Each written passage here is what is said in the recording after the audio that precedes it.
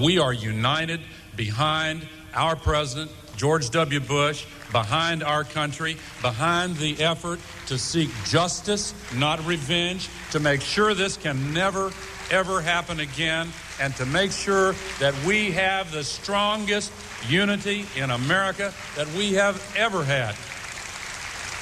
That's what I'm hearing in Iowa. I see it and hear it and feel it in every community that I have visited. Regardless of party, regardless of ideology, regardless of religion or race or ethnicity, there are no divisions in this country where our response to the war on terrorism is concerned. We are united.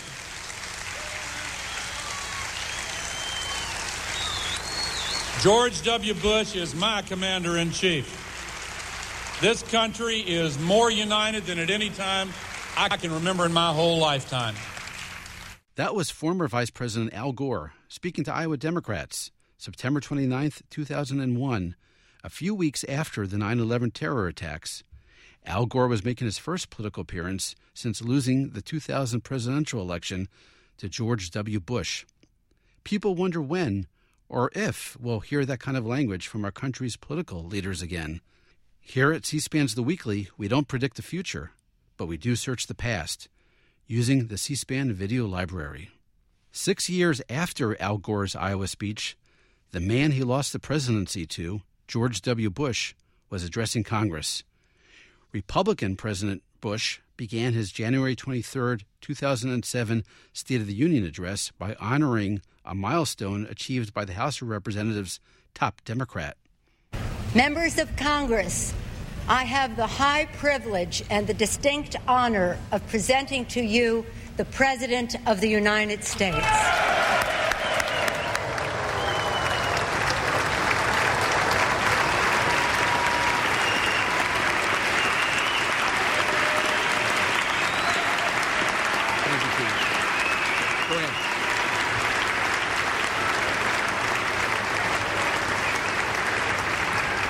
Thank you very much.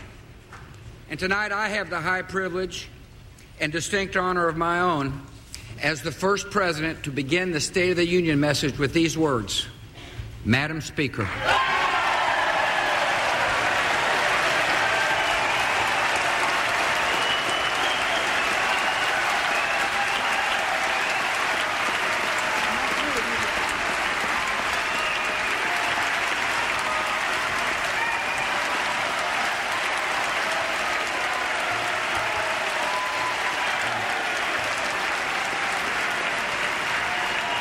In his day, the late Congressman Thomas D'Alessandro Jr. from Baltimore, Maryland, saw Presidents Roosevelt and Truman at this rostrum. But nothing could compare with the sight of his only daughter, Nancy, presiding tonight as Speaker of the House of Representatives. Congratulations, Madam Speaker. Congratulations.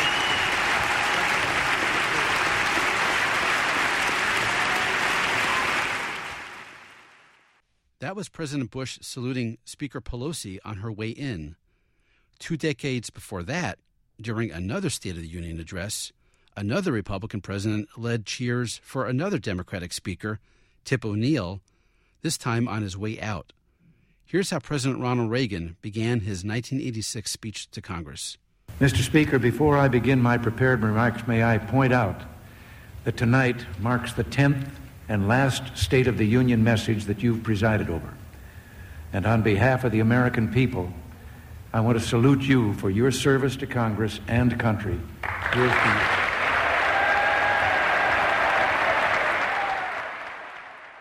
Let's go back even further for even more bipartisan cheers in Congress. This time, a lighthearted, quirky moment in the midst of big history. Ronald Reagan was elected president in 1980 when he defeated President Jimmy Carter. Jimmy Carter's running mate was Walter Mondale. Because Walter Mondale was a sitting vice president in 1980, he also presided over the U.S. Senate. One of his last official duties as both vice president of the United States and president of the Senate was to read the results of the 1980 presidential race, which his ticket lost. Listen to how Walter Mondale handles announcing his own electoral defeat. On January 6, 1981, standing in front of the House of Representatives, Next, to Speaker Tip O'Neill. The state of the vote for President of the United States is as follows. The whole number of electors appointed to vote for the President of the United States is 538, of which a majority is 270. Ronald Reagan of the state of California has received for President of the United States 489 votes.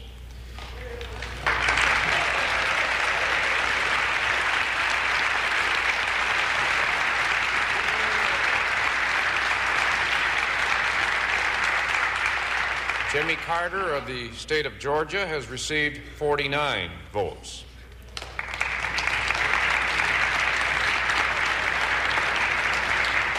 The state of the vote for Vice President of the United States is as follows. The whole number of electors appointed to vote for Vice President of the United States is 538, of which a majority is 270. George Bush of the state of Texas has received for Vice President of the United States 489 votes.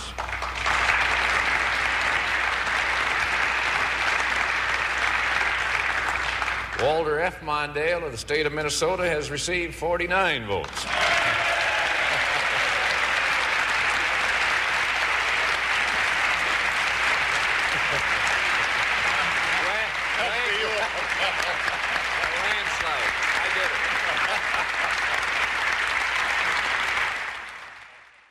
Walter Mondale laughed and joked to Speaker Tip O'Neill, a landslide. In 2016, another bipartisan chuckle for another Democratic vice president presiding over the U.S. Senate and on his way out. Joe Biden was ending 2 terms as President Barack Obama's vice president, and therefore his 8 years as president of the Senate. On December 7, 2016, the U.S. Senate paid tribute to Vice President Biden, who served for decades as a Democratic senator from Delaware. Among those with kind words about Joe Biden, Republican Majority Leader Mitch McConnell. Look for the good. Don't attack motives. It's the basis of a simple philosophy and a very powerful one. Vice President Biden says he views his competitors as competitors, not enemies, and he's been able to cultivate many unlikely friendships across the aisle. With Jesse Helms, with Strom Thurmond, with me. Over the years, we've worked together on issues of mutual interest, like Burma, and regarding the vote we just took a few moments ago, 21st Century Cures and the cancer moonshot. We've also negotiated in good faith when the country needed bipartisan leadership. We got results that would not have been possible without a negotiating partner like Joe Biden. Obviously, I don't always agree with him, but I do trust him implicitly. He doesn't break his word. He doesn't waste time telling me why I'm wrong. He gets down to brass tacks, and he keeps in sight the stakes. There's a reason get Joe on the phone is shorthand for time to get serious in my office. The vice president is a likable guy, too. He's got a well-developed sense of humor. He doesn't take himself too seriously either. When The Onion ran a mock photo of him washing a Trans Am in the White House driveway shirtless, America embraced it. And so did he. I think it's hilarious, he said. But, by the way, I have a Corvette, a 67 Corvette, not a Trans Am. So you see what I mean. Returning to the political aftermath of 9/11, Tim Romer was a member of the 9/11 Commission that investigated the terror attacks on the United States. From 2005, here's Tim Romer, a former member of Congress, Democrat from Indiana, discussing the 9/11 report. I can't say it better than our report says it. I want to quote a couple sentences from the 9/11 Commission. We have come together with a unity of purpose because our nation demands it. September 11, 2001 was a day of unprecedented shock and suffering in the United States. The nation was unprepared. How did this happen, and how can we avoid such a tragedy again? Let's continue to work together with that unity of purpose and unity of effort. Thank you. Perhaps the most famous example of political unity in modern times happened on September 11th, 2001. We'll end with members of Congress from both parties on the Capitol steps that night. After a moment of silence, they ended by breaking out into spontaneous bipartisan song. You okay? And that I love, stand beside her and guide her through the night with the light from above, from the mountains to the prairies to the ocean, white with foam. God bless America, my home, sweet home. God bless America, my home, sweet home.